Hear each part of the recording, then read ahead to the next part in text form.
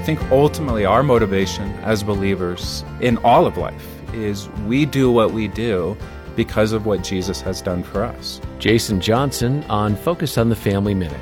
And that translates into every aspect of our life, in particular, stepping into the lives of vulnerable children and families. And when I think back on what Jesus has done for us, he steps into our story and he changes our story, past, present, and future. All of it becomes new.